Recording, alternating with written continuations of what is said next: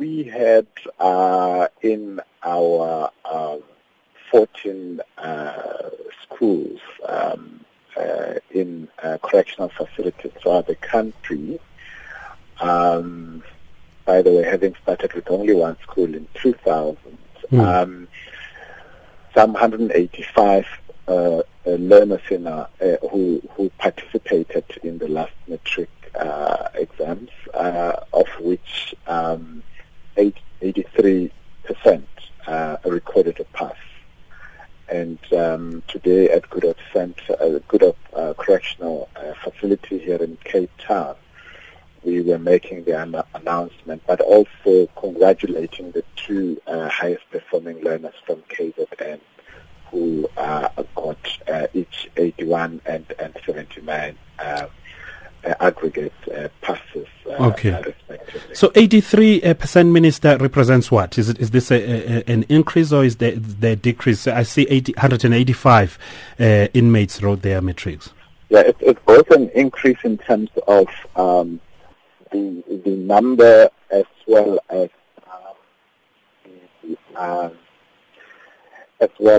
the percentage, the number of learners who enrolled for Matric. I do not have my document here with me, which would give an indication. But it gives us the calculate last year. It gives us a sense. All right, yeah. And I'm just trying to understand. And I mean, it's incomprehensible. Let me phrase that again. Really, just thinking about inmates studying in prison. I'm thinking of the conditions there.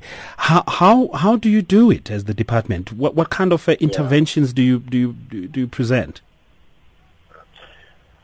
Well, first of all, like I indicated, we started rolling out formal schools where young people in correctional facilities would be able to receive formal education according to the norms and standards of the Department of Education, and that involved creating space and an atmosphere for those inmates who are enrolled for this education program to be able to study, to write exams, etc., etc. In fact, last year you'd recall that we showcased learners actually sitting for exams in a classroom, which was a setting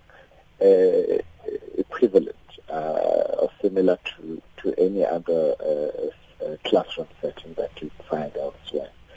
So we create conditions that are conducive for learners. And in fact, there is a system of compulsory learning up to grade 9.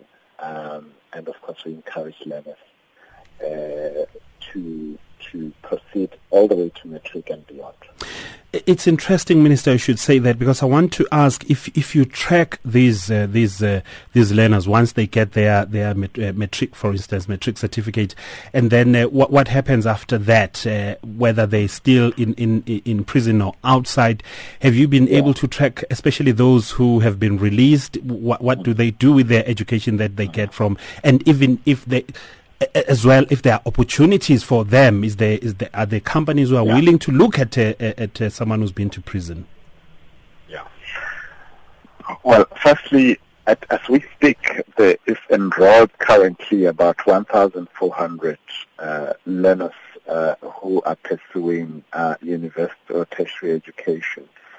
We have a special arrangement with UNISA, which through their distant learning program, enable these learners to pursue various careers through that system. We actually also announced today that we're setting up laptop hubs where the learners can do online registration and tuition and so on, but of course taking into account security considerations to make sure that the education facilities are not abused in any way to further other inappropriate ends. We have a range of skills development programs that are being provided to inmates in various fields of endeavor. And these are also aimed at empowering some of them when they leave our facilities to be able to start their own businesses, skills such as plumbing, construction, electrician, etc. Yeah. But over and above that, and to respond to your question about absorption, look, exactly. When you leave a correctional facility, you leave with a criminal record. And it takes at least 10 years for me as Minister of Justice in that capacity to consider applications that come on a daily basis and to recommend to the President for the expungement of the criminal records of some of these former offenders, depending on the nature of the offense, how people have behaved since they left prison, have they ever offended again, what have they done to improve the prospects of a better life for themselves and coming back to society and all of those things. All right.